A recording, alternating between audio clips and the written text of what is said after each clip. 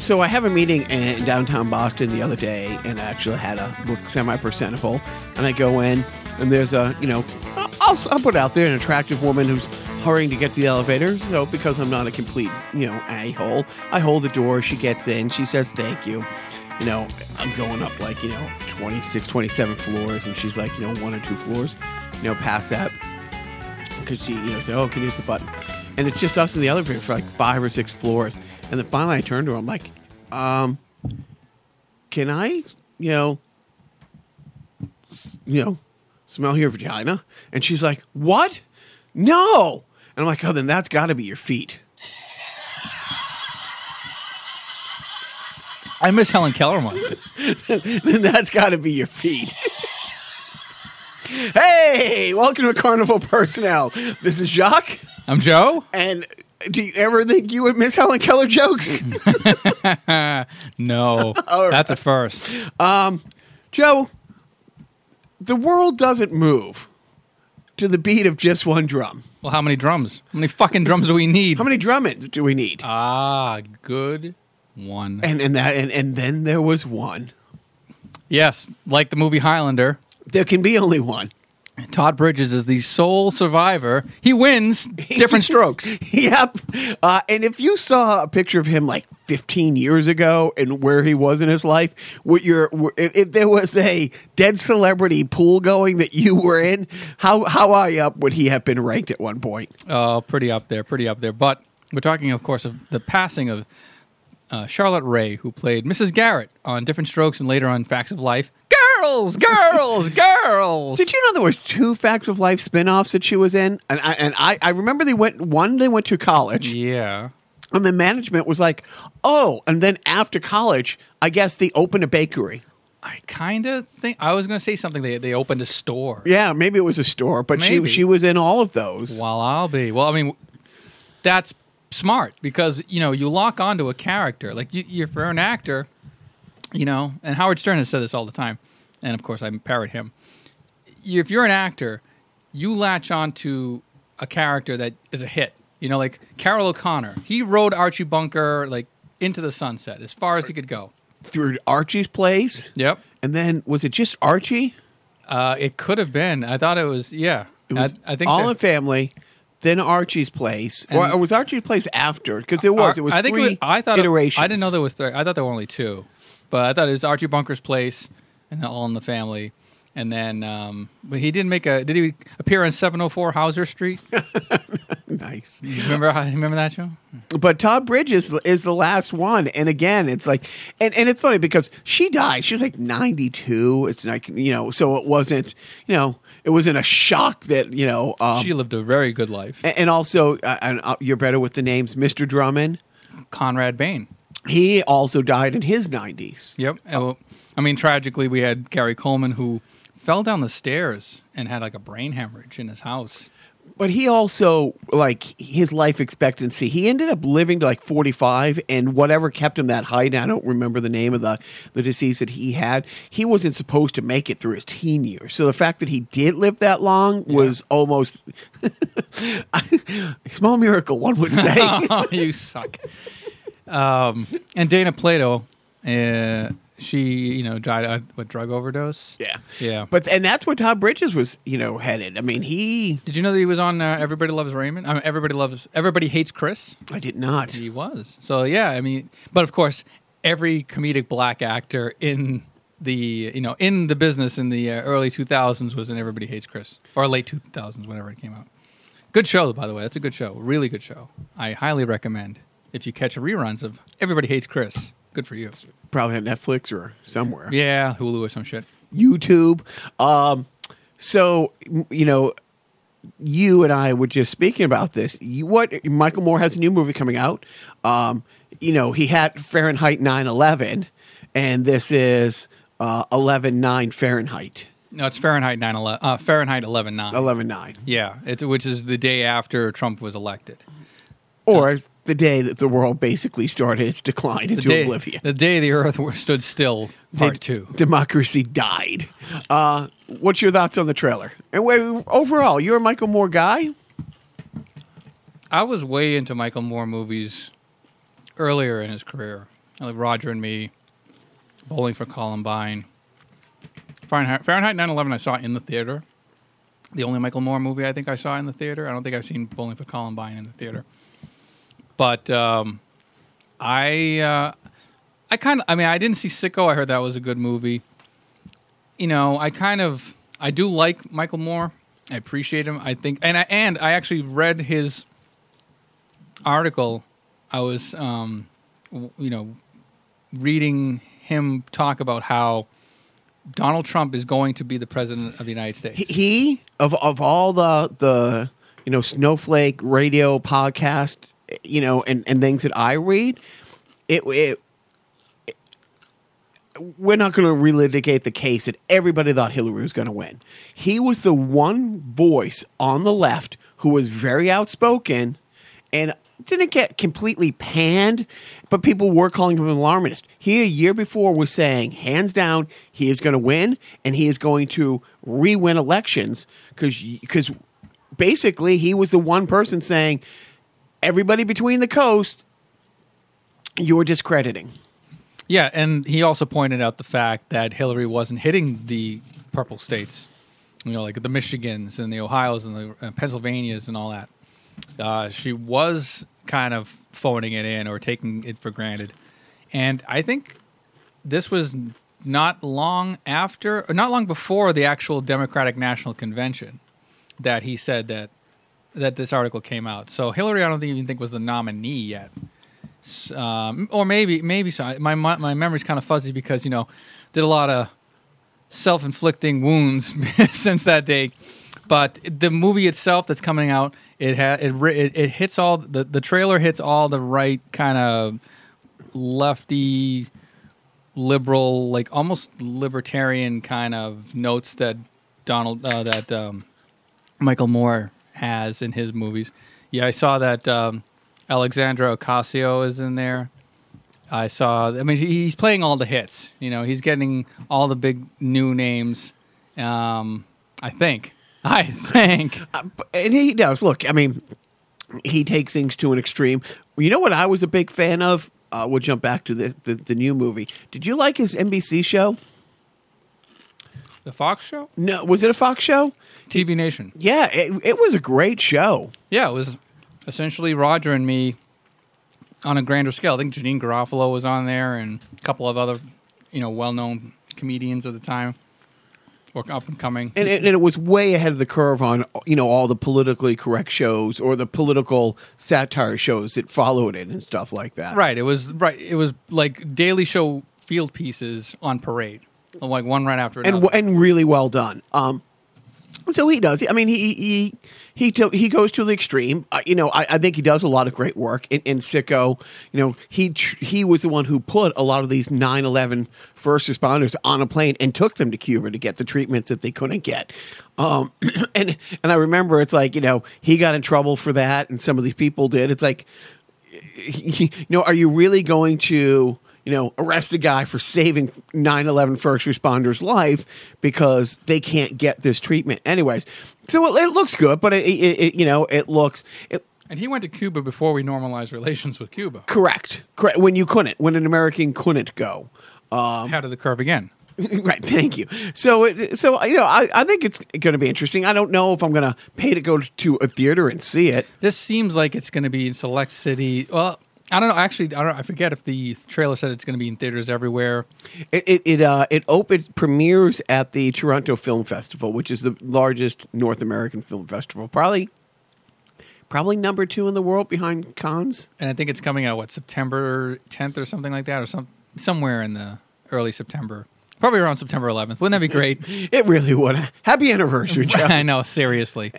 And always a happy birthday to our friend John, who my buddy John on September 11th, his birthday. Oh, no. Yeah. You know who else has September 11th birthday? I think we talked about this. John Ritter's daughter, who John Ritter also died on 9/11.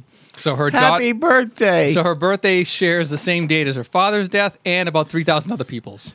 And who can forget where we were when you had that overdue Blockbuster video and had to pay the late fee because you couldn't get to the store on 9/11? That wound cuts pretty deep. That's your 9/11 story. That was my 9/11 story. Hey, you know what? Everybody has one. What's your 11/9 story? Ooh. So, you know what? Knock it off, or I'll turn this plane around. Said no one. No, Said the judge yesterday. Did you follow that story? So, No. as we're recording this, okay, yesterday there was a hearing. And it was one of these, a lawyer took on one of these amnesty cases of people who came to the border legally seeking amnesty and were thrown in one of these detention places. They weren't supposed to be deported before the hearing. And at the hearing, the judge made a call. The defendant, the lawyer for this mother and the daughter is like, yeah, they're not here. We can't get a hold of them. They're, the detention center, has a record of them being checked out. And the prosecutor, or these were the prosecutors, the government was a defendant in this case. Mm-hmm. And they're like, we're just finding this out too, Judge. We think they're on a plane. As soon as it lands, we can get them back. And the judge is like, no, that plane is to be turned around wherever it is right now. And those people are to appear in court first thing this morning. If that plane isn't turned around and those people aren't on U.S. soil, instantly, Jeff Sessions is being held in contempt of court. Wow. Balls of fucking steel and good. And they were. And like they had like the people representing this mother and daughter had all the paperwork. They weren't supposed to be thrown out of the country until they get their hearing. Usually you don't want your people who are going to be on trial to be flight risks. Right. This is like the opposite of a flight risk. So, like, oh no, they're about to be deported. But literally, the judge ordered the plane turned around in the air and brought back, and they did it. Did they finish the in-flight movie? I don't know. Like seriously, if you just got your drink off the drink card, now they have to take it back and turn it around. Oh, the travesty! Oh, the humanity!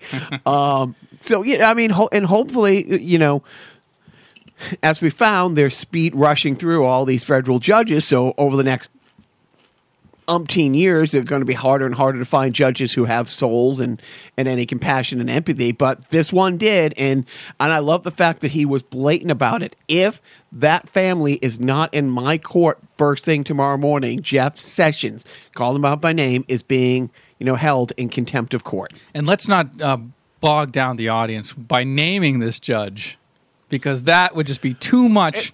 There's only so much room on I know. I don't have so much character at a time. Joe, we're going to have a brief conversation now that might shock you and might shock anybody who knows me. I've said this 1,000 times. I'm quite sure there are a few GOPers out there who aren't complete pieces of shit in government in positions. So few and far between. Are there asshole Democrats? Yes, there are. Oh, yeah. Are there grifters? I hate the fact that you can, when you have people say, oh, both parties do it, and they'll cite one or two examples when a bill was rushed through by Democrats 30 years ago, or, there are the outliers. There are bad people who have positions who are Democrats. There are scumbags, shithole, pedophiles. You go down the list. But the GOP endorses scumhole, pedophile, not like literally people who are out white supremacists running.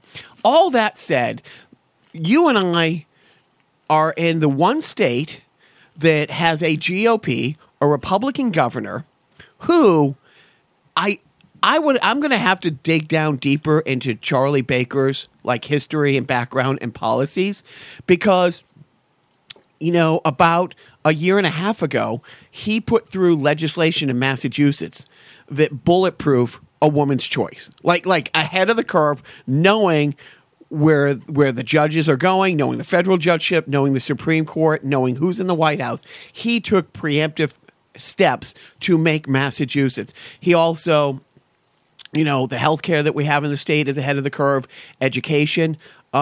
Just today, he signed into legislation making it easier and voting more accessible to people.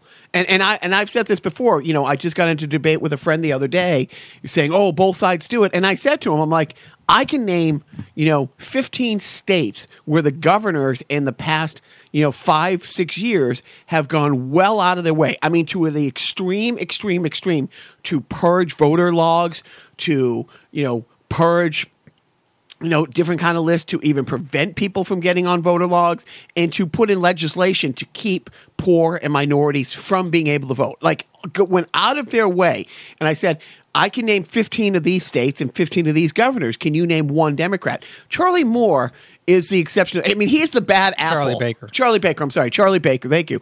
I mean, and it's funny because management and I just had a talk a little while ago.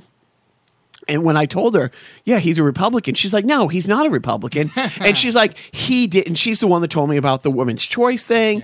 Yeah. Marijuana speak. I mean, he's a proponent of distilleries and stuff like that, coming, or dispensaries, sorry.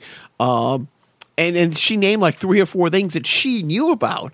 And she just had assumed because, it's Massachusetts, because Elizabeth Warren and all this stuff, that he was a Democrat. And I told her, it's like, no, do you realize that like 3 of the last 4 governors of Massachusetts have been Republican, but he is such a moderate. And honestly, I don't think there's another governor, senator, congressperson, like on a national level, who is half as moderate as this guy. And he will. He's running for re-election. He will probably win. He will probably come in with like 70-75% of the vote in a blue state. Yeah, I agree because, I mean, honestly, he's not doing a terrible job. He's holding the position of being socially moderate. I mean, he's fiscally conservative. I'm sure there are issues if you dig deep into, where he's getting money for funding or what he wants to do as far as improving. I mean, he does want to improve education, but I don't know how. It's not as wild as like, free education for everybody, raising taxes, yada, yada, yada. I'm sure there's some sort of mechanism there that Democrats probably would not agree with. But yeah, you're right. I think to win in Massachusetts, Charlie Baker has to be a moderate Republican. But I mean, to win, yes. But to be reelected, and he was just like voted like most popular governor in the state, which is funny because you think red states that vote 90%, they would have this, but he didn't. He didn't go out of his way when Amazon was, Boston was on the short list of the second headquarters for Amazon. He didn't go out of his way to bankrupt the state, to bring the big business here and do whatever it could for big business. It's funny because it was a private group that was pushing for Boston to be considered for the Olympic. I think it was like the 2028 Olympics. Yeah, 2028. And he's like, no, Boston does not want this. We are not going to have these resources. I mean, your oldest is out of public schools now, but you've had okay. It's not like he's gutting schools to pay for, what. And again, I don't know him well enough to say he's the greatest. Yeah. But I will say I cannot name another national prominent GOP person. And he's pro-environment too. I mean, I think there are environment strides in legislation that he's taking to improve environmental laws in Massachusetts. So, this is that. Yeah, I mean, Massachusetts is, I think, in an upswing economically. I mean, big time. We have, and it's funny because management's old boss has met with him a couple times. Because Charlie Baker is for raising the minimum wage. I don't know if he's on board with it going up to $15, but he has said he would back a minimum wage increase, a livable wage is what they're calling it. And management's former boss, who owns hundreds of restaurants, has met with him personally to try to say, a guy who literally leaves his $8 million house in a Porsche to drive to have lunch with Charlie Baker to say, I can't afford to pay people a livable wage, for working for me. So I do. I want it, because, Biff has recently pointed out a couple things that, like, we haven't said, oh, the Democrats have effed up this or that. They F up a lot of things, Al Franken. Right. Well, I think they messed up on Al Franken by not letting him have his voice in court. Threw him out too quickly, but that's Either that or he just personally didn't want to go through. no, it. he did. Oh, that's right. Yeah. But Yeah. basic everybody else in the Senate said, yeah, you're on your own. Like if you're going to fight this, you're fighting it without us. Yeah. All right, we won't get Anyways, into that. so I do. I want to take the 1 second, we're now about 4 minutes out of the podcast, to say, you know what? If there is a decent human being who happens to be Republican, I'm not going to put a lawn sign out for him, but I'm also not going to say every one of them. I'm going to say every other one of them. Most of them. Are you saying that there are fine people on both sides? Happy anniversary, Joe. Thanks for bringing that up.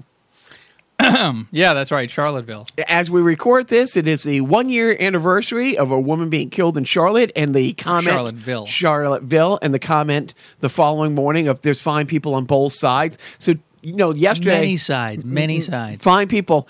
And how did kind of like a Dungeons and Dragons die? There's many sides. Who do you think's listening? Nerds. Yeah, thank you. That's for you, Peter. But we. He's not listening. You think. But seriously, it's it's a 1 year anniversary of the Charlottesville the Nazi rally. And Cheetolini in chief ended up. What was that about? On his 1 year anniversary yesterday of Charlotte, did he say, no, there's not fine people on both sides. No, put those tiki torches down. He went right after the NFL players because yesterday was the first preseason game and a couple of them took a knee. Yep. Went right after the sons of bitches. Good. Doubling down. Yep. Gotta. They don't learn if you don't tell them. Exactly. Oh, God, there was an awful, and I almost quoted it, and maybe only you would get that, and like 90% of things I say on this podcast, but there was an old commercial that used to play on 56. There was a plantation here that they used to have historical things, and they would have Plymouth Plantation. Once you get to, you better set your mind to work. And do you remember that ad? I think that might have been a little before my time. All right, might have been like late 70s. So I don't know, but are you talking about Plymouth Plantation? I think so. I mean, that's like it's like our Colonial Williamsburg in Massachusetts. You go to Plymouth Rock, which is now, I think, like a pebble at the bottom of a well. Yeah, erosion. Right.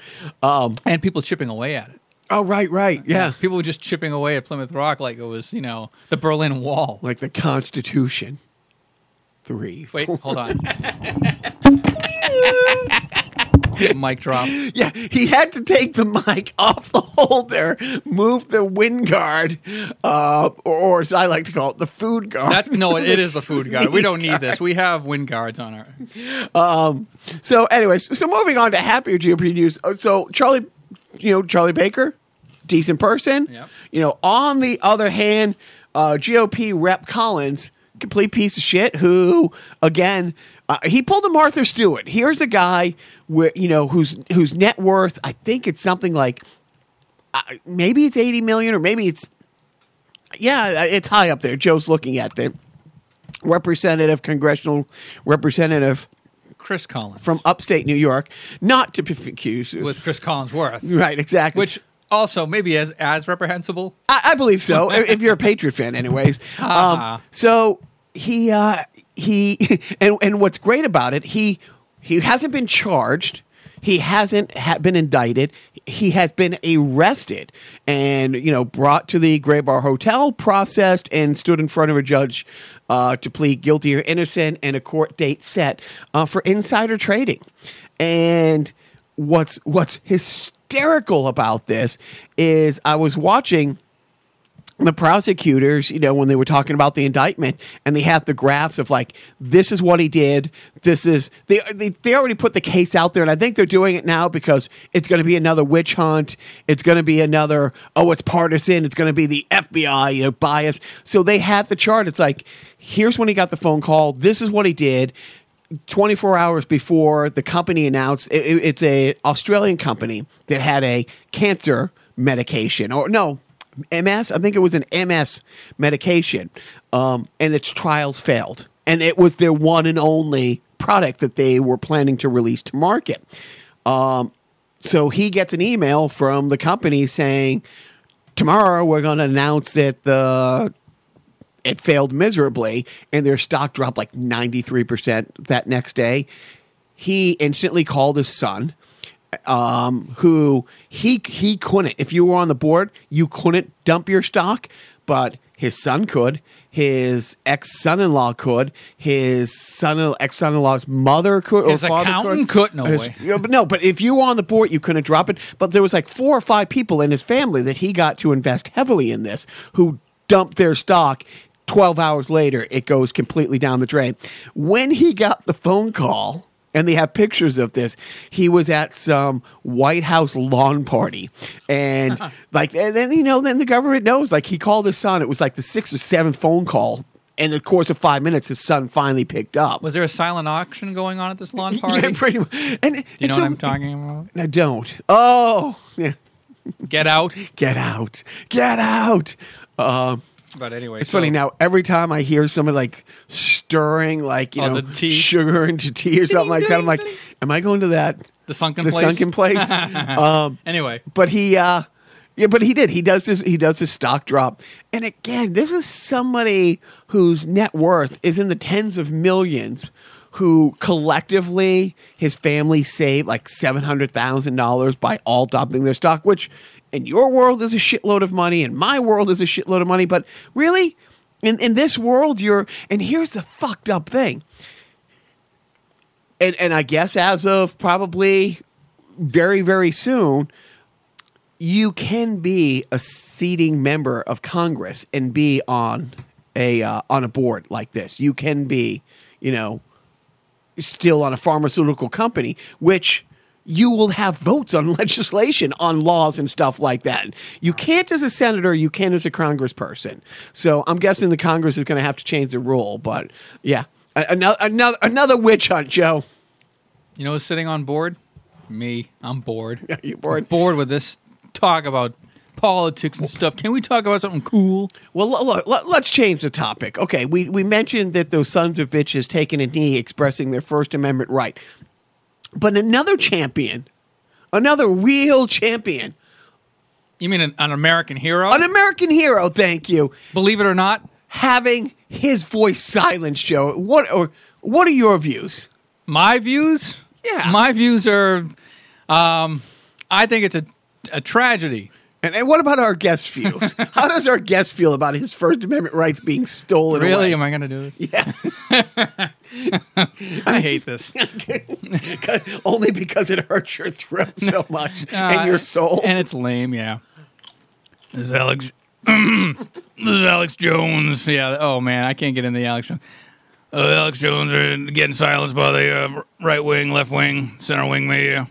You can't believe any wing anymore. This is the Infowars.com. I guess I lost the Infowars. So who have you been thrown off of now? I've been thrown off of Facebook, Instagram, Grindr, what all the other. I think MySpace. MySpace Friendster came back and they kicked me off. My only friend in the world is Jack from Twitter. Are you on LinkedIn? Am I on LinkedIn? Are you serious? Are you serious that I'm going to put my information out there for all the world to see and to steal my identity on LinkedIn?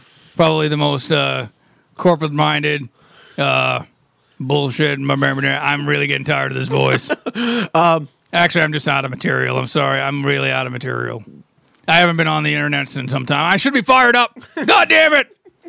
I should be fired up like this Newman nacho cheese dip that I'm using right now. I'm surprised that Sean Hannity's on vacation, and he didn't have you filling in for him today because today he had Giuliani and, I'm forgetting the other lawyer's name. I'm dead serious. I don't know if you heard this, but Bloatis's 2 lawyers, his outside counsel, the 2 guys handling his Russia case, filled in for 3 hours and took phone calls on Sean Hannity's radio show today for 3 full hours. Hannity wasn't there. They filled in and took phone calls from people who can't get to Alex Jones today.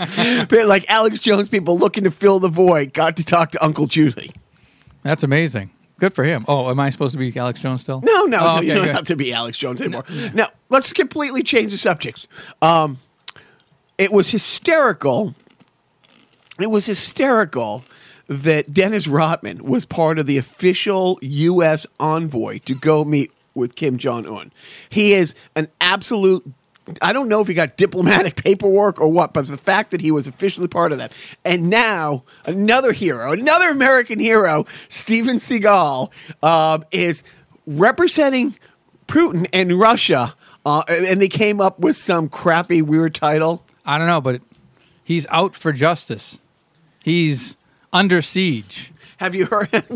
Don't go down on it. Have you heard about this though? Yeah, I just named 2 of his fucking No, movies. but he. I'm trying to think. It's like one of those titles. It's like, he's the head of the Russian Committee to Better Relation with. That's like the name. That's like the subtitle for Borat. Yes, thank you. For make better relations for Uzbekistan or Kazakhstan.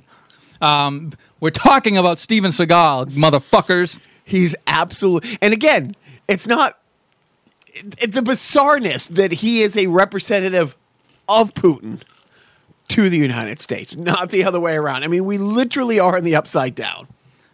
It's pretty gross.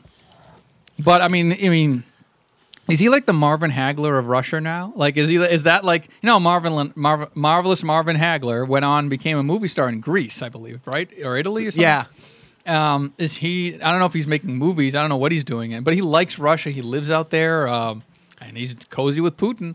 What is going on with these people? What's with these people? These D-list, C-list, fringe wingnut, famous for a day, type thing. He looks like the bad guy in like every Russian movie. Oh, right. Or I was gonna say like a 90s arcade game or something like that. Oh no, we gotta defeat Mr. Big. So no matter what happens with Steven Seagal and Putin, do you go to bed easier last night knowing that Space Force is going to be funded, or that Space Force is actually they have next week? The Pentagon has been poised with giving its first steps into creating a separate but equal 6th branch of the military Space Force. I did go to bed cozy last night because of my friends at MyPillow.com. MyPillow is the one and only memory foam pillow endorsed by Infowars.com. Yeah, that's the only thing that I want remembering anything of mine is that pillow. That's the only thing that I'll accept remembering my contours of my big, fat, sweaty, pimpled head. But Mike Pence gave a speech. MyPillow.com. Asked for $8 million. Now, keep in mind, he asked for $8 million for the starting of the funding of Space Force. At the same time, the Congress has turned down the requested $250 million to protect this, midterms election from outsider hacking. I just think he wants a Space Force One. That's really the only thing. Do you think honestly he wants a spaceship? And this is how fucked up his supporters and followers are. And by supporters and followers, I mean Mike Pence and Mitch McConnell and all the people who are just as much sucking up to him as anybody else. He says something off the cuff. And so he won't look like a dementia-ridden old guy that he is. They are still pushing ahead. And every country in the world has signed the treaty to keep space neutral. It's. I don't know. I mean, I think, and the thing is, this is more of a chicken and egg thing. Like, are they going along with his Space Force idea? Well, here's the thing. Or is it honestly? Here's the thing. And people said this 20 years ago. We're in a war right now. 20 years ago, people had started to say the next war isn't going to be fought with tanks and planes. It's going to be fought with guns. It's going to be fought with information. It's going to be fought on the net. We are losing. We have been invaded, and we are losing. And in fact, we are giving comfort and aid to the absolute letters of the law when it comes to treason. And I forget the verbiage, but I know giving comfort and aid to aiding and abetting. No, that's okay. Something else. But comfort and aid to, and that's going back to colonial comfort times. And aid. No. When if you sheltered a redcoat, if there was a redcoat wounded and you went and you helped him and nursed him back, that's like those laws, the verbiage from that ye old time, and that's what we're doing. Russia, as we talked, has one aircraft carrier that breaks down, that has 2 tugboats, seriously, 2 tugboats that have to, and it's right now based in Syria. They don't have the money to build a second aircraft carrier, let alone maintain their first aircraft carrier, let alone fight a space war. Like, the only people who are really making advances in the space right now is China, of course, and Elon Musk. So basically, are you going to hire Elon Musk to create the Space Force? Are you creating the Space Force to combat Elon Musk? I think he's listening to way too much Alex Jones, and that he thinks that there are going to be invaders from other planets coming down to inhabit our souls and take over our government, New World Order. There. I'm getting bored with this. Anyways, yeah, our president's a nut, and the people around him are nuts. Cuckoo. Cuckoo. We'll quickly talk on the next SCOTUS pick, who now the Democrats, because this has never happened before. Kavanaugh was part of the Bush White House and was alleged to have part of the famous torture memo, basically, twisting and turning to find a way to say that waterboarding isn't torture. Mm-hmm. And few years later, when he was up for a federal judgeship and had a Senate hearing, he said, no, I was not in the room. I had nothing to do with the writing of that. That completely was either before my time or after my time. I had nothing to do with this. Now it's circling back that not only did he have to do with it, he probably wrote half the damn thing himself. He's up for the Supreme Court. The Senate, the Democrats on the Senate said, we want all the documentation on all the memos from these 2 years he worked at the White House. The Republicans are blocking that. They know that this will kill his nomination if this comes out. So what the Democrats had to do is what any journalist would have to do. They have filed a Freedom of Information Act to get these documents. Literally this week it came out that Dennis Nunes was heard on a mic at a fundraiser flat out saying, our job is to protect the president and to keep this investigation from going forward and to discredit it. And now they're flat out saying, yeah, we know this guy was for torture and we know he believes that the president's powers are unlimited. We have to get him nominated. And they're keeping the Democrats from being able to get the information released. So they're having to do what Middlesex Community College newspaper would have to do to get documents, file a Freedom of Information Act. That's how partisan, that's how, party before country they have gone. But this week, as we're talking, the runoff election in Ohio. Oh, boy. The results haven't come in yet, and it's less than 1%. This is a district where the representative has been a Republican since '83. The bloat has won by double digits. And right now they are literally counting, absentee ballots and stuff. Even if the Democrat loses, is that a win? No, because it's a loss. Okay. Unfortunately, because of Green Party interference, well, they would have gotten away with it if it weren't for those meddling Green Partiers. If you follow liberal people on Twitter, especially liberal celebrities on Twitter, they were yelling a lot at the Green Party and their meddling in this election and basically saying, and then somebody threw out, I think it was Alyssa Milano, and I love her, but I didn't agree with her assertion that, and I think she was half joking, that all of these Green Party votes, which is a substantial amount considering the district that's being voted in, she's like, is this, this has to be Russian meddling, right? And I'm like, okay, it's not rule it out, but let's not confirm that. That's a little harsh. On my way over here, they just found 600 unaccounted ballots that they're now counting. They thought they had everything together. Yeah. But that's the American democracy. That's nothing new. Oh, my God.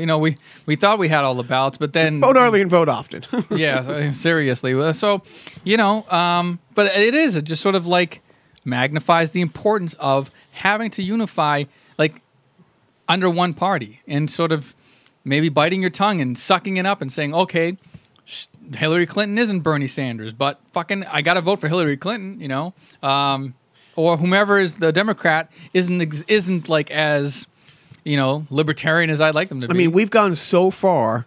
I mean, the other side, which is better at so many things, including shutting up and following in line whoever becomes the top of the ticket. At one of his pep rallies the other day, they were selling like hotcakes, which, sidebar, I don't know how hotcakes sell, but you saw all these heavy-set middle-aged, older white guys wearing shirts that said, "Rather be Russian than a Dem." And those are the big new, the lock 'em up shirts, and the Hillary shirts were the big seller last year. Hitlery, thank you. This one, now they're flat out. They've gone from there's nothing, there's last thing to obstructionist and collusion. right? No collusion. And now they're flat out saying collusion's not a crime, and they're openly saying Steven Seagal was right. Right. Yeah, exactly. So I'm gonna go beat my head on the wall, and if you could find. There's nothing to sponsor of the week. Is there a defunct sponsor this week? I don't know. Should there be? I guess. There always will be. I guess so. Soon it will be all the farmers who lost their farms because of the terrorists. But in the meantime, I'm quite sure. I'm quite sure there's a lot of people who are now out on the skids because Alec Jones isn't hawking their products and keeping them alive. Too bad for them. So I don't know. Hey, whatever. Here's our defunct sponsor of the week. I just took a shower with Farrah Fawcett. Shampoo Joe. He just took a shower with Farrah Fawcett shampoo. And his hair smells clean and fresh, and it has great body. Great body. And shine. And best of all, you can say you've showered with Farrah Fawcett. Shampoo Joe. Farrah Fawcett shampoo and conditioner with vitamins, minerals, protein, and herbs. Right now, Joe, is officially football season, and I'm still riding the I don't give a fuck train. And You're a normal sports fan because it's fucking preseason. no, at this point a year ago, I mean, I never got that hyped up about the first 2 or 3 preseason games with the Patriots. If they were on in the background, or I would at least be interested if so and so is playing, if they're sitting out, you're like, what's going? Dude, I don't give a fuck, and it's all the drama. And today, was the day after the first Patriots preseason game, and I went out of my way. I made a goal for myself to get here today and not know how they did yesterday. Good job. Seriously. So I listened to a bunch of, the boys enjoyed in the car, a bunch of Damian Wayne and Tim Drake specific podcasts. Of course, as you know, the third and fourth Robin. The loving look that he's giving me. But I don't know, and I don't care. And the only thing I heard the other day is like Brady's restructuring his contract. He wants all this money now. And the funny thing is, one of the things we always liked about him, he's never been a top 10 paid quarterback because he always he understands the salary cap and always wants to make sure that, hey, if you just like the problems that Peyton Manning made the first 10 years of his career, you paid him all the money. And what was left, you gave to the offensive, the skill position, the receivers and stuff like that. And they would put up 45 points and lose by 5 because they had nobody on the other side. And we always loved the fact that Brady put team before, but now that he turned 41 last week, now he wants. Right, exactly. Now he's become. Anyway, so it's just turned us off. It's funny because I did hear one show this week and people talking about, is it because the Red Sox are doing so well? Is that why there isn't that much enthusiasm? Or the fact that this roster, and we will do a sideshow before the season starts. I'll come around a bit in the next 3 or 4 weeks. I'm sure I will. But it won't be, the passion won't be half of what it is. But when we sat here a year ago, we weren't talking, the sports radio in Boston, we're talking, are they going to go 23-0? Are they going to win all 4 preseason games, 16 regular season games, and 3 playoff games? And people were really talking. You went out and you got, you traded your first-round draft pick for Cook, and Gronk was healthy, and Edelman was healthy, and Amendola was healthy, and you had a slew of great running backs who were all coming back healthy. And truly, up until the first game that we watched at Buffalo Wild Wing, in which they lost to Kansas City, people were truly talking. They have a legit, better than 50-50 chance of going undefeated last season. And now, I don't give a fuck. Probably because they don't have a legitimate chance of going undefeated. I mean, they're a busted team. Well, it literally, and we've never really talked about this, after things went south in that loss in February, the big talk for the past 6 months has been, they lost that game. And we've never talked about this on the podcast. You realize Malcolm Butler was only on the field for 1 play in the Super Bowl, and it was a kickoff coverage. It was one special team. Here's a guy who was your starting cornerback the last 3 years. And even as the Eagles scored on 6 possessions in a row, Belichick never, whatever happened off the field that pissed Belichick off that he benched his best cornerback, even losing at one point by, 3 scores, he never put him on the defensive side of the ball. Backup quarterback threw for over 400 yards, and you never put him in there. It's like basically Belichick threw away that. And ever since then, it's caused dissent with the team. Brady's being a complete douche. You're being cheap, and you lose Amendola. The fucked up thing is Edelman, the team was told by the NFL Edelman's getting suspended for 4 games in mid-March. It doesn't go public till mid-June. So you were going to have Edelman for the first 4 games, and you still let Amendola go to Miami. I can't wait for the 30 for 30 on that Super Bowl. Or something. Something. There's right. going to be there's more to There's the story. going to be a 40 for 40 in Deflategate. There's going to be a 30 for 30. The Jimmy Garoppolo trade, and that's the whole thing. Like, Belichick was still pissed about having to get rid of Garoppolo. Did he, and he would never admit this, but did he say, yeah, I want to win the Super Bowl, but fuck it. It's like would he rather not win the Super Bowl? I've won enough Super Bowls. Is that what you're saying? Well, he's made it to 10 Super Bowls as a coach coordinator, 8 as a head coach, 2 as a coordinator. He's won 7. Did he literally say, yeah, I would like to win it, but, hey, my legacy, I got us here. If Tom can win one, great. But I'm going to, he sabotaged the team. Something happened. You're right. Or he thought that he could do it his way, literally only his way. So everybody fucked up. Brady forces a trade with Garoppolo, and now is holding the team hostage for money. He's a douchebag. He fucked up. Belichick is pissed that he had his hands tied and had to trade Garoppolo. So he said, fuck it. So how can I be looking forward to going into a new season when the coach through the Super Bowl and the quarterback is being the diva douchebag that we always loved him for not being? Let it out, Chuck. You want to. But so I start by saying I don't care, but apparently I do. But I do want to say this past week, it was great. There was another white supremacist rally, and my favorite meme of the week. Did you see the meme? There was a guy, a heavyset guy, a little bigger than me, a little taller than me, a little heavier than me, but same thing, almost dressed like a Ninja Turtle. He was carrying a green shield. He wore a green, bandana or mask over his face. He had a green cape, I think. And gloves. Oh, and gloves, right. And somebody cropped that picture of just him and a picture of LeBron James, working out, just... Oh, no, he was lifting a tire. And it's like the guy on the left believes he's genetically superior to the guy on the right. And this past week, 2 weeks ago, you heard about LeBron James' school. Love him or hate him, he put $40+ million into the school in Akron, Ohio, for at-risk kids. At-risk kids, and it's really great. Then he goes on and he's talking with Don Lemon, happens to be another black guy who's a reporter, and Blotus. And in the interview, Don Lemon asks LeBron if he would meet with the president if the president asks. He goes, no, there's no reason to. He didn't elaborate. He didn't say, I hate his policies. He's a racist and I hate him. He goes, no, there's no reason to talk to him. So, of course, because you don't bow down and kiss the ring. And you're black. Mostly because you're black. He decides to attack Don Lemon and attack LeBron James. And did you see LeBron James's reply? I did not. There wasn't one. See? And Aaron Rodgers weighed in on it. This is before the first preseason game where people took a knee.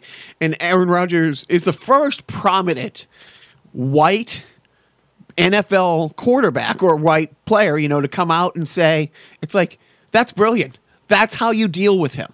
Just ignore him.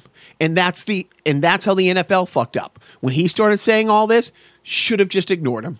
Would have gone away, but instead they can't because most of them voted for the motherfucker, and most of the owners gave him money, as as we all found that's out. The thing, yeah. But that's the thing. It's like they all engaged, and it was great to hear Aaron Rodgers. He wasn't going off saying First Amendment players have a right to do this, but he flat out said LeBron is the first person in this realm just ignore it. And the other, some of the other tweets and some of the other people have come out and said, it's like, because he attacked, it's like their intelligence. He always goes after black people's intelligence, which is just awesome. It's like, here's well-spoken, educated. No, LeBron right out of high school. Oh, right. But Don Lemons, I mean, these are smart, intellectual people, and it was great that he goes after it. But like somebody's like, okay, let me get the same thing. The guy on the left thinks he's genetically inferior. It's like one guy built a school for at-risk kids. One guy has been putting immigrant children in cages, and built a for-profit university bilking, yeah. Right? So fuck you. But good for you. Wait, LeBron. whoa! What's with the language? I know. That's the president of the United States. Oh my God! And so the one other thing, so the NFL, we'll touch on this really quick. Dude, they're just trying to figure so much shit out at once, and they're doing it. Now they have this new rule where if you lead with your head to tackle, you get automatically ejected. And they're trying to fight the CTE and all this stuff, but it's like, here are people. You're 30 years old. In the NFL, you've been playing 4 years of high school, 4 years of college, 6-7 years in the NFL, and 3-4 weeks before the season, they're like, we're going to completely change how the linemen, you can't, how can the linemen not bash their heads together? They literally line up 2 inches apart from each other. And lean forward. And their whole goal is to run forward as fast as you can. It's going to be interesting to see how they try to, figure this out. I get, making it all safer, but, it's at what point do we go to flag football? I don't, say, I'm trying to think. I think it's like Tosh.0, like he's holding he goes, I'm all for steroids. It's like, I want my athletes to be like they are on video games. I want to see you run faster, jump higher, hit harder. I don't care that you die 4 years after you're done with playing, and you don't care either because your life sucks after you're done playing too. Who are we kidding? Oh, man. I mean, the NFL might as well we're going to ban straws from the field. That's our solution. Yep. Yeah, with just anything. Just throw anything out there. But that's all I have for sport. Oh, boy. But now, we are. We're what are we in? We're 50 minutes in. Yeah. You might have to, because we got a lot of video game. This is going to be a jam-packed... I mean, too bad we spent all that time on that boring political shit that you've already read in the news 600 times. But now let's get to the stuff that nobody cares about. No, not sadly. How many times when you tried to get rid of the random video game review of the week? I know people. Hell was to be paid, and it was dearly. So let's talk about before we get to the random video game review of the week. Let's talk about video game news. Nintendo is on the offensive in 2 ways. One, of course, is that they've released a Nintendo Direct, which is one of those YouTube videos that they put out every, 3 months or so. This one was specifically for the new Smash Brothers game that's coming out in December. It's called Smash Brothers Ultimate. It has every single character in all 4 iterations of Smash Brothers video game since in history. So it's every Smash Brothers fighter. If you don't know Smash Brothers, whoa. But let me clue you in. It's a fighting game on Nintendo only, where they take Nintendo video game characters or characters that have appeared in video games that have been on Nintendo systems, like Mega Man or even Sonic is. Sonic's not even. Sonic wasn't. Yeah, I think he appeared on some Wii games because by then Sega had been out of the business. But anyway, and they put them together and you fight each other, and it's really good, and it's a highly competitive game. One of my nieces, ex-boyfriends was a competitive Smash Bros. Traveled to do tournaments. Yeah. And got paid for it. So big news this week is that they've added a couple of characters. Like whom? Well, they've added, they've added an Echo Fighter, Dark Samus. Echo Fighter? An Echo Fighter, yeah. Echo Fighter? Echo Fighter? See what he's doing? Echo Fighter? Probably not. He's off mic. Echo Fighter. Echo. Okay, an Echo Fighter in this game apparently it's a playable character that copies a moveset or copies like the body style of another character. Anyways, it's kind of like a partner, if you will.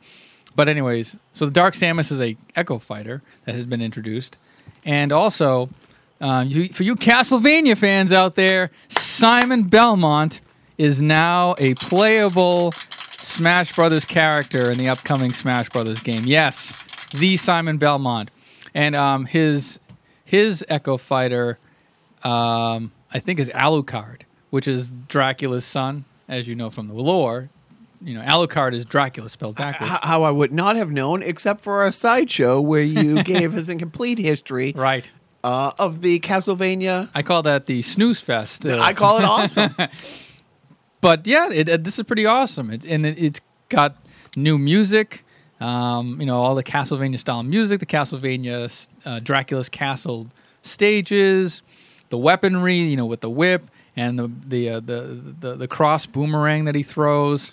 The little guy was playing with his Switch today, and he's like, "Oh, Papa, I've been waiting to show you this trailer." I'm like, "Oh, great!" And so he puts the Switch on the controller, so it comes on the big TV, and it's the gloomy castle, and it's scary, and all of a sudden, it's Luigi, and I'm thinking, "Oh," and it's really well done. For the first 30, 40 seconds of this thing, it's this fantastic, creepy, and I didn't know where it was going. And he's decked out like he is in Luigi's Mansion, where he's got that ghost busting kind of backpack, the with vacuum. the light, yeah. And then all of a sudden he gets chopped, like a Grim Reaper character hits him with a scythe, and his body drops. His ghost appears, and then all of a sudden, and it looks almost like a Jedi in the rain, like a big cloak. You know what I mean? And I'm like, what is this? And I take it off, and then it's like throws that. It's a mace, like a mace whip. Mace whip. Yeah. And I'm like, what the hell is this character? And then when I saw the name, I'm like, oh my God, I didn't finish watching the trailer, and I text you. It's like, Oh, and I'm actually mistaken. His Echo Fighter is not Alucard. He's like an assist trophy or something, which is another thing. Hey, look it up.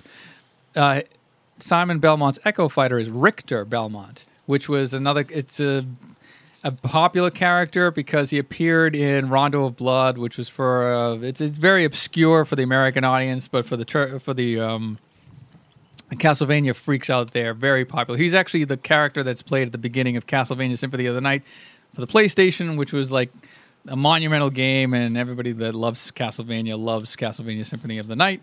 So you get to play as two awesome characters, and then they did that. Then to add to the Nintendo Direct, they run down the numbers of I think they said if you play every single track available of music end to end, 28 hours of music. There's 900 tracks of music so far. And Chip Boy couldn't get one of them? No, we couldn't get one in there. These are, I guess they wanted professionals. Hey! Hey! He's learning. He's starting out. But there are, and then I think he just needs a good agent. And there are over 80 playable characters, I think. It's ridiculous. It's a ridiculous game. Yes or no? Are the 4 offspring of our wives upstairs playing Smash as we speak? I'm going to have to say yes. One thing you're going to have to do, by the way, I'll bring it up briefly, is that in September, Nintendo Online launches. Now, that means something for people who play the Switch, online, basically. The free online is going away. You're going to have to pay an exorbitant amount. How many V-Bucks? Now you're going to pay real bucks. Well, V-Bucks are real bucks. Every time where the little bastard's like, Papa, there's a new dance in the Fortnite store. I need 100 V-Bucks that cost 10 real bucks. I don't know, but I Go mow a lawn, you little fuck. I know, right. See if Donald Trump needs some help. But what I'll... That's too almost. I know. Yeah, I'm getting that spit. That's what I really want, is a spit take right in my face in my own basement. But what that means is that Nintendo Online, when it launches, it's like PlayStation Plus. Only kind of better because... You're not paying $60 a year for one account. You're paying $20 a year or maybe $30 a year. I think it's like $30 a year for up to 7 users. So you can I could pay for you and my kids. Do you know what I'm saying? So it's really it's not free, but it's also it also you get access to more things that they're also launching as part of this new wave of online content. They're now going to be putting on their services old NES games, which you can play one-on-one, like 2-player games with other people. Right. Over the internet, you know what I mean? So, I don't know. That's kind of a niche thing. I don't know. Nintendo's still there. They're good. They're doing nice things. They need to make some more money, apparently. But hopefully this will make it easy. As long as it makes it easier for you to find your friends online, I don't know. I doubt that's going to be the case. No, because the boys play Fortnite, and I don't know if it's Do the they play first. on the Switch? They play on the Switch. They play on the PS4, and they play on my phone. And I think as of this week, Is it all cross-platform? yeah, it's the first time that I know of a game that we've had that can do that. And now this week, I think Android you can finally play Fortnite on. Right. No. All right, so that's the good news. Tell us the bad news from Nintendo. So Nintendo also, because they're, kind of embracing with the release of the Nintendo Classic system in stores that had all the, 30 of their Nintendo games, or the plug-and-play system, that you could play old Nintendo games. They had the Super Nintendo Classic that recently came out with, 20-something games on there. They're cracking down on ROM distribution. A ROM is the actual data file of a video game. It's that you can play on your computer via emulation. Emulation's been around since the late 90s, and that's probably the proliferation of emulation online and ROM distribution, however illegal it was to distribute those ROMs, because it is intellectual property. It's basically file sharing. It's like music, except for video games. File sharing those types of games is not legal to do that, but they weren't cracking down as hard. Now they're really putting a full court press on a lot of emulation sites. They've filed lawsuits against 2 prominent ROM distribution sites, and then one that I actually frequented that had not just Nintendo games, but it was PlayStation 2 games, like really high-end stuff. Yeah, it's not good to have that resource out there in a financial sense, because essentially you're basically giving away video games for free that aren't yours. But it also got people into video games and retro gaming for years. There are other benefits to ROM emulation, because with that they also had budding game developers hacking the ROMs, learning how the games were made, and then also applying fan translations. Like there were Japanese only games, like Final Fantasy is a very popular franchise, where video games were literally only made for Japanese audiences. Whereas if you didn't know Japanese, you could not even, you couldn't play a role-playing game like that in America if you didn't know Japanese. And people would, dedicate time and effort to translating the Japanese text into English so that the Western audiences could play these games finally. And then all that is gone. Like the one emulation site that I frequent or is in my favorites on my computer is Pornhub? EMU Paradise, EMU Paradise. They had basically every video game. And it was all neat. It was clean. There was no viruses detected kind of thing. You're not downloading from some weird site where you're seeing a GIF of somebody fucking. Something inspected, no virus detected. Oh yeah, right. Every file inspected, no viruses detected. I beta tested every operating system, gave props to some, and others I dissed them. I'll Control Alt Delete you. But so that Nintendo is and other lawsuits from other companies, but Nintendo's really putting the heat on these sites. And so MU Paradise the other day just said, we've been up for 18 years. The site's not going away, but the ROMs are. So thanks for the memories. And because, it's like literally a guy in India who over years has created this community where people are giving, translating the games or transferring the games to ROMs and putting That's the cool thing. You would get the translations. Yeah, right. People would submit stuff, and then they would vet them, or he and a bunch of other people would vet them. And it was great. And now that emulation is now perfected almost for all these retro systems on your computer, it's virtually seamless, if not better. What emulation, and that actually emulation helped kind of bring in Nintendo to do these types of retro systems. They're basically little emulation machines, but now that they're in the game, it's kind of okay, well, now we don't want you guys, we're not cool with you distributing our IP and all of our, because we probably someday will want to sell these games again. They're not making money off of, selling these games if people are going to just download them for their computer. So I don't know. It's it sucks, but again, I get it. It doesn't mean ROMs are going away. It just means that it's kind of like file sharing and Napster and stuff. It's they're on to you, and the RIAA was on to these file sharing sites, and they full court pressed these websites, and it's funny. Or it's the same thing with Napster. I was never a big Napster guy. If I wanted a Weezer album or something, I would just get it. But the one big thing from Napster that I loved is you could find stuff on Napster you couldn't find anywhere else. Like somebody bootlegging, it's like, our friend Chris, the big video guy, a Resident Evil expert, our senior Resident Evil correspondent. Yes. He loves Blink-182. One of my favorite bands is Dinosaur Jr. And on Napster one time, I found Blink-182 covering a Dinosaur Jr. song. It was never a B-side. It was never going to be released.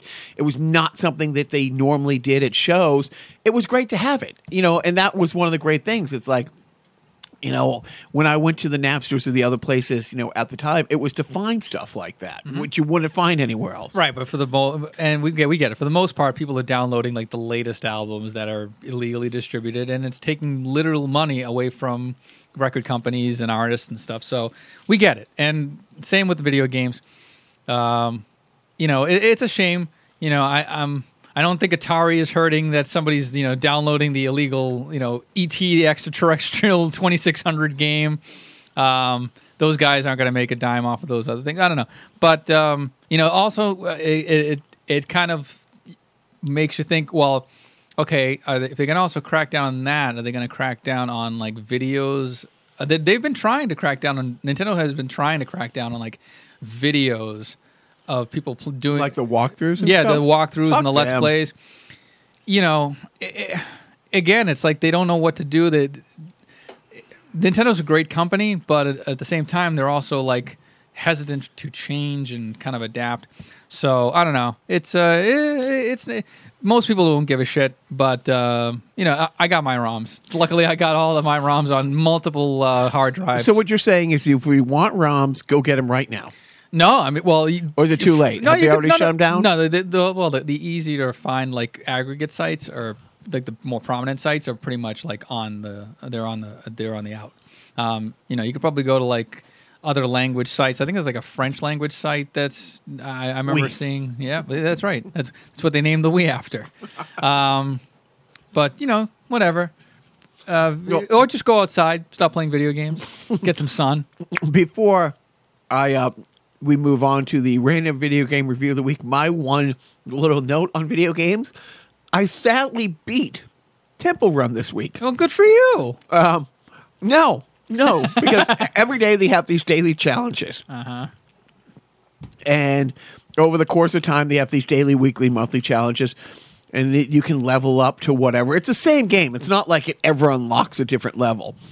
And over the last couple months, actually the last, 4 months, at midnight, it's like the next 6 daily challenges. And I'll be getting ready to go to bed at 11:30, 11:40. I'll be like, well, maybe I'll stay up till midnight. Or I'll get up, and I'll go to the bathroom at 4 or 5 in the morning. I'll take my phone with me and I'll finish one of these levels while I sit there and go peeing because I speak like a little girl sitting down. And if it's a Sunday at midnight, you're waiting for the next Carnival Personnel podcast to drop. Dude, that's sad. It is sad, but that is... But finally, so I do all these challenges, and it's and as soon as you beat one, the next one lists, they have preset. I guess there was only 150. And the last 2 were have to finish 30 days of daily challenges in a row. It's when that challenge came up, I was already 90 days into this. So it's I'm like, oh my God, are they making them harder because they're running out of them? And then one of them was 10,000 or 10 million meters that your little, Guy Danger had to run. I like to play as Usain Bolt. That's one of the add-on characters that you could play. But sadly, I've beaten Temple Run, and So do you own Temple Run now? No, it's just on my. Yeah, exactly. Like the company. You know, I was the 10 millionth customer, and I got this big, oversized cardboard check. But so that's my sad, pathetic. I was going to say I should get out, but get out. But like tomorrow. Oh, please! I mean, I'm about to tell you that I beat Jack and Daxter for PlayStation 2 just over the last weekend. Do you know what that is? Of course you don't. But nobody does. Well, you know what? That's a random video game review of the week. I'm not going to go get any game. Aw. Tell us about Jack and Daxter. Well, Jack and Daxter was one of those games that I had picked up prior in one of my little in four Goodwill platform? runs. What's that? What Oh, PlayStation 2. It's PlayStation 2. Yeah, it was like their first-ish kind of. It was like an early PlayStation 2 game, 3D platformer, like kind of like a Mario 64, but you know they have hub worlds and you go to different other worlds, and you're this. You're kind of like this young guy, white, of course, obviously, protagonist, and you're in this sort of like magical universe. It's not like it's almost like a pirate themed. I don't know how to explain like the theme. You go to like a lava level, you go to like a beach level. There's a jungle level, snow mountain level, and your objective is to find these power crystals, or I'm blanking on it. But it's a collectathon. It's one of those, you know, you have to collect all the power orbs in order to unlock this stage, and then if you get enough of this, you get, you know, you're an idiot. Is there side missions, or is it just one story mode? Yeah. It's like there's a story mode. Like, you know, you have to collect a certain amount of power orbs to get to the final boss, but you can take multiple like branching routes, and you don't have to get everything. You don't have to 100% the game. They do keep a track of what, based on all the collectibles you get. If you know how much percentage of the game you know, like Resident Evil. What percent? Okay, so I 100% of the game. I was you beat me to it. So you got all the trophies. I had all the unlockables. I had to go to YouTube, and you know there was a couple that were just nagging. Like I'm usually like not like one of those. I have YouTube right here. I'm just gonna like blast through this because I got to get back to my life. No, I don't have to get back to my life. But I also like the challenge. This is your life. Exactly. And I'm jealous. Oh boy, isn't it wonderful? It's but Jack is the main like protagonist, and Daxter is this guy who's kind of like a very annoying but like kind of fat guy who accidentally falls into some sort of like magic potion vat and gets spit out as like a meerkat kind of thing. So he's this talking animal that really doesn't help you. He just sort of like takes all the credit for all the stuff that you're doing. One of those type of things. And your character never talks, you know. And it's not a wife. Okay, sorry. All right. Hey-oh. Shit. There's no hashtag Me Too in this podcast. So go over the levels again, because you said there's a snow level. Yep. And then there's a jungle level. Yeah, there's a and lava then there's level. a lava level. Yeah. Oh, is that Temple Run? You just mentioned all the levels on my Temple Run. As he's mentioning it, I'm like thinking, oh, Temple Run has a lava but level. Super Mario 64 like it's like the trope. So you got all the trophies. You 100%ed it. How much did you pay for this? $4. So you got how many hours of entertainment did you get? I think it took me like 2 days, maybe. Yeah. Worth like it? a weekend or so, yeah. Good for you. Yeah. Would you recommend it? Yeah, I mean, it's a fun game. If you like 3D platformers, this is, you know, it's puzzle solving, there's exploration, there's, you know, it's annoying if you try to get 100%, but that's why YouTube is there. Can you not? If you were at like 92%, would you have been like, yeah, that was great? Or would you have been in like a cold sweat in the middle of the night, like, you know, tossing and turning, and it's like, the wife is like, no, everything's okay. It's like, no, it's not. Go down your 2 flights of steps to your Nerdseum and Luceum and pop it back in. Right, and get my daily dose of mesothelioma that I'm getting from the basement down here. It is a fun game. No, there are games that I've like 90-something% and I'd be like, yeah, that's enough. You know, because I just like, if it's impossible, or if it's one of those things like even like I see how they did it on YouTube, you have to practice at it for like, you know, 10 hours straight to get the moves right. I'll be like, fuck this, I'm not doing it. So I do have some standards, sir. I have to go to the pornography at some point in my time. So, with that said, moving on from games, great review. Did I ask you how much you paid for it? $4. $4, right. Yes. Well worth it. Now, did you have time to watch anything? The missus has struggled to persevere getting through Arrow. Highly recommend it. She's not struggling. No. She is. Salmon Ladder? Nobody is. Right. And I mean nobody. And No one is immune to the salmon ladder. And what about, have you watched anything that you'd be recommending? What the hell am I watching? Oh, gee. I don't know if I'm really watching anything. No. I should be watching Glow. Like, I've been putting off watching Glow second season. Oh, it glows out second season? It's been out for like a month and a half or something. I suck because Dude, I didn't know that. It should be on your timeline. It should be on my timeline. Yeah, Glow's been out. Mark Maron, by the way, is signed on to be in the Joker. The Joker one-off movie. Yeah. And it's funny because it's like, I don't know if you saw on Twitter, it's like, Mark Maron is in talks, to be in the Joker movie. And I'm like, I think the talks go something like, yes, Mark, we know you want to be in the movie. Stop calling. Yeah. It's a bit of a leap from, Glow to... I remember somebody saying, here's my impersonation of Mark Maron in the Joker movie. It's like... Yeah, so I know that you're the Joker, but like, what's your relationship with your old man? You gotta be a fan of the podcast. Yeah, very. And by the way, crushing it on the pod. I don't know if you've been listening lately. I haven't, but it's funny. Very good. Again, my favorite. We're mentioning Al Franken again. My favorite time was when Al Franken was on that, and when Al Franken was like, "Hey, I really had to move my schedule to be here on a Wednesday, Thursday, or Friday to do your podcast." And even Mark Maron's like, what? It goes, well, that's the name of your podcast, right? Wednesday, Thursday, Friday? Because it's WTF. With Mark Maron. And even Mark Maron had to think about that. Oh, I do know what I'm watching. And it's not a Netflix show. It's a over-the-air cable show. Whoa. Better Call Saul Season 4? You're not into it. You're not a Breaking Bad guy. Not at all. See, I don't know. This is where we part ways. But Better Call Saul is back Monday nights on AMC.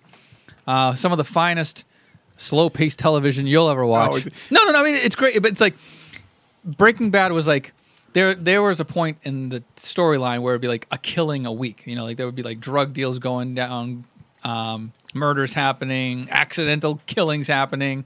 Disposing of bodies, that sort of thing.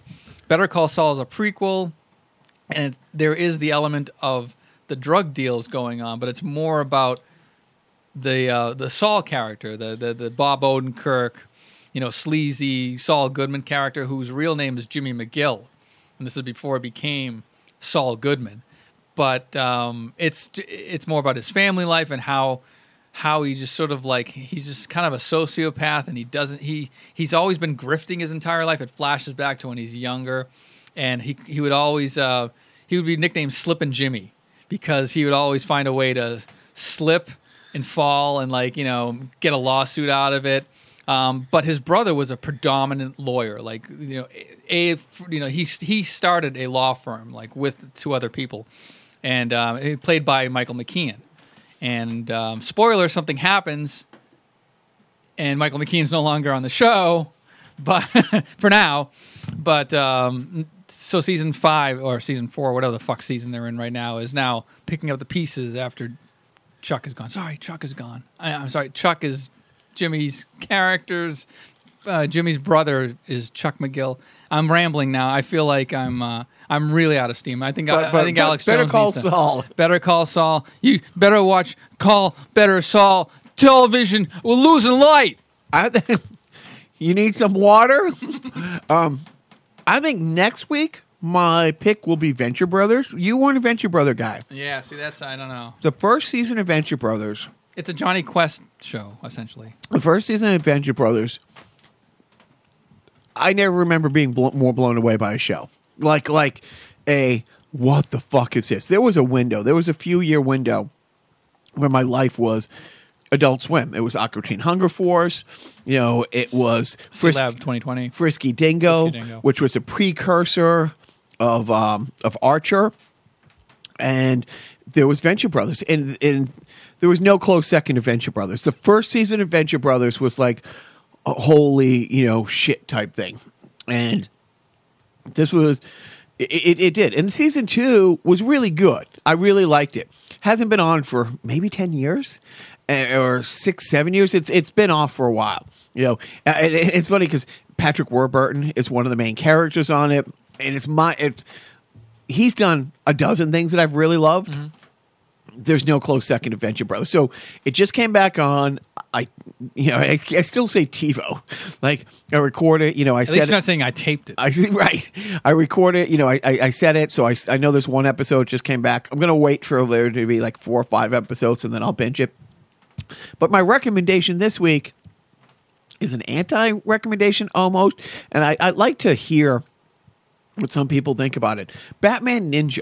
I finally watched him. Oh, yeah. I think I mentioned this to you a while ago. It's an Elseworld kind of thing. Like Batman is in Gotham in real time, and he's closing in on Gorilla Grodd, who had some kind of time port apparatus, and they all got transported to like ancient Japan. And it's one of those things where everybody was in the room. Like some other bad guys were there because Grodd, called people together, and his idea was he was going to send them in the past and be able to take over the future type thing or this or that. And it just so happened that, Batman was closing in, but he didn't know that all 3 of the, 3 of the 4 Robins were closing in. The Catwoman was there, and Alfred just happened to be in the neighborhood when the time explosion went, and they all got transported back. But they all got blown back at the same time. But Batman got there 2 years after everybody else, and it's Batman meets the Power Rangers because all the bad guys have brought technology with them, but new technology, and built these gigantic robots of themselves that at one point all form together to be one gigantic robot. Just because you know the technology doesn't mean that you have the resources to replicate said technology. Oh, and it is. It's so... And again, it's like, that's not what the Force is. Is it not my thing?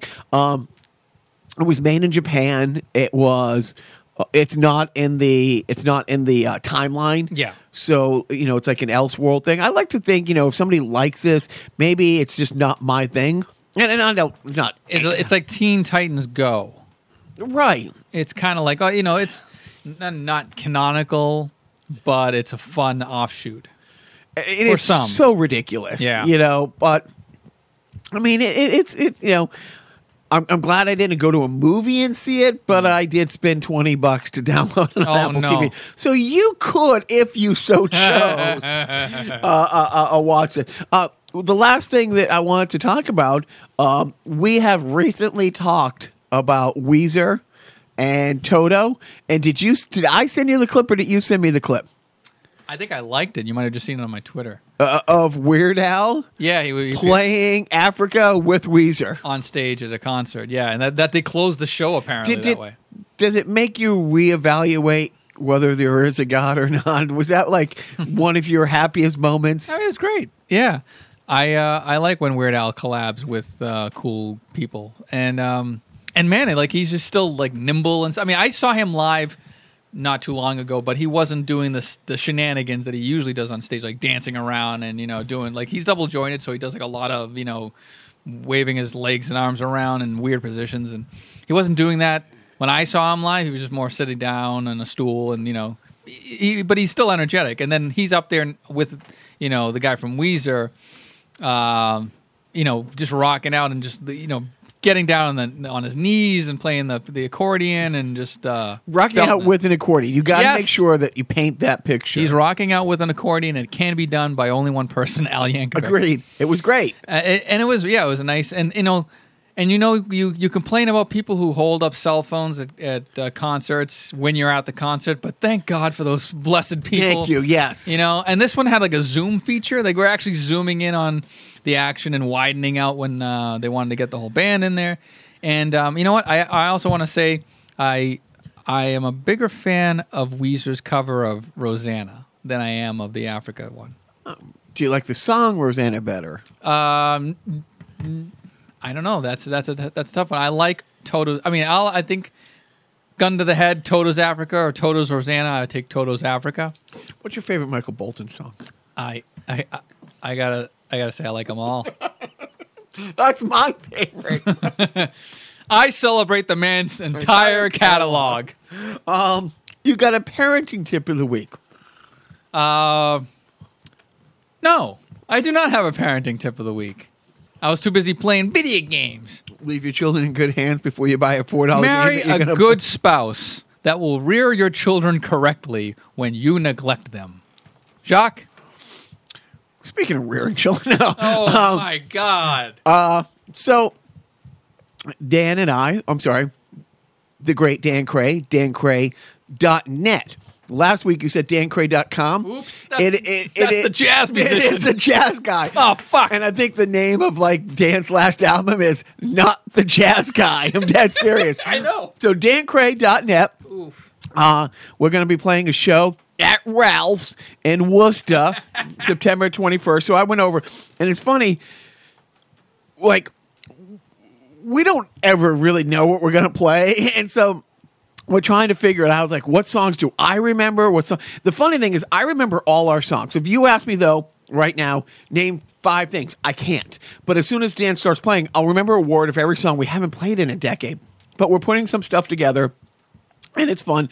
And then he plays a song that I heard 4 or 5 years ago after Friday Night Hockey was sitting there, and my shuffle just played it. And I remember looking at Scotty Black. I'm like, I will never be able to play that song again. I never did speed, but we used to play crazy fast. And I'm listening to this one song. Listening to the song, my forearms hurt. And Dan started playing it. I got about a minute and a half through it the other day, and I was like, fuck. I didn't think I'd be able to keep up that long. So I'm like, that's it. I've been talking about forever. I'm going to get a practice set. So I, for $100, bought a set. I got to go get a drum stool and a cymbal this week, but it's in good shape. Here's my parenting tip of the week. I said I was never going to teach the boys to play drums until they got to a certain point with piano. And they're kind of there. You know what I mean? They can read music. And it's not going to go away. But I set the drums up, and I'm like, yeah, just let them hit them. It's like, you can't break them. I'm not going to sit down there and show them this or that. If they want to watch something on YouTube, they want me to show them how to count to 4 because that's 90% of drumming. That's great. My parenting tip of the week is just let them figure it out and let them have fun with it. And it's like, because I was upstairs today, and I think it was the littlest one downstairs, and he almost had this one little thing. I'm like, oh, I'm going to, maybe, no, just stay away. Nothing less cool than your father teaching you how to do something cool. Right. So I'm like, you know what? If they come and ask, but it's like, it's drums. Let them have, and granted, it's $100. It's like probably the cheapest thing that they will get. By the time they're done playing this little set, I will have paid a penny per hour of use. So, that's my parenting tip. Get a set of drums and let them go to town. Yeah, that's what every parent wants. It's fine, Yeah, just get a soundproof room in the darkest, deepest corner of the thing your house. is, they're never going to play for more than like 5 or 10 minutes before, they're going to move on to something else. Unless they're getting good at it. Yeah. And in that case, play all the fucking day. Yeah. I wouldn't mind Gene Krupa being in the basement wailing away for hours. So that's my parenting tip. And so I always forget to, tell Joe, and sometimes we go on a song. But there was one song, and it's funny. It's like, it's one of my favorite songs. It's one of the only real songs we went to a great studio and did. It's called Rinse and Spit. And I think I emailed it to you so we can play it. And I don't have much else. I think that's quite enough, sir. We probably won't have a sideshow this week. But we got some fun ones brewing. When we do, oh my God, hold on to your iPhones, because man, oh man, the joy you'll be experiencing when you listen to that shit. While playing Temple Run. Yeah, so while playing Temple Run, of course, or shitting. And that's it. And Jacques, I beg you, do not forget. Consider this warning, blood from friend to friend. The closer that you get, the less sweet I'll sing. I'll never feel secure in my faint arrogance.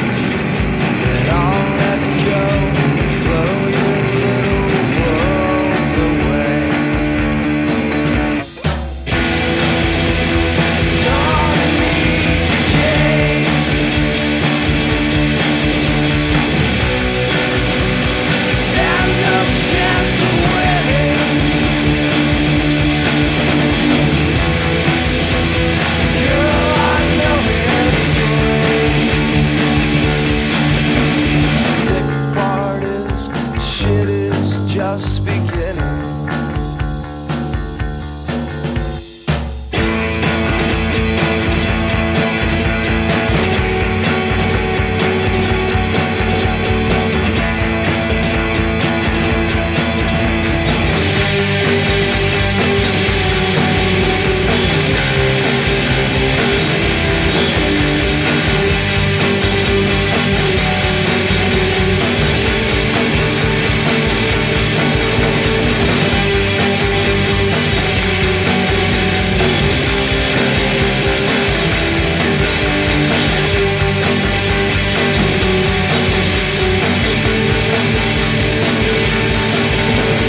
Truth is, if I give myself to you, you'll find that everything I gave was better left behind.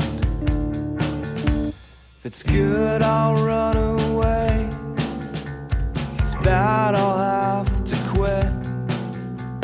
Far, far better off if you just rinse and spit.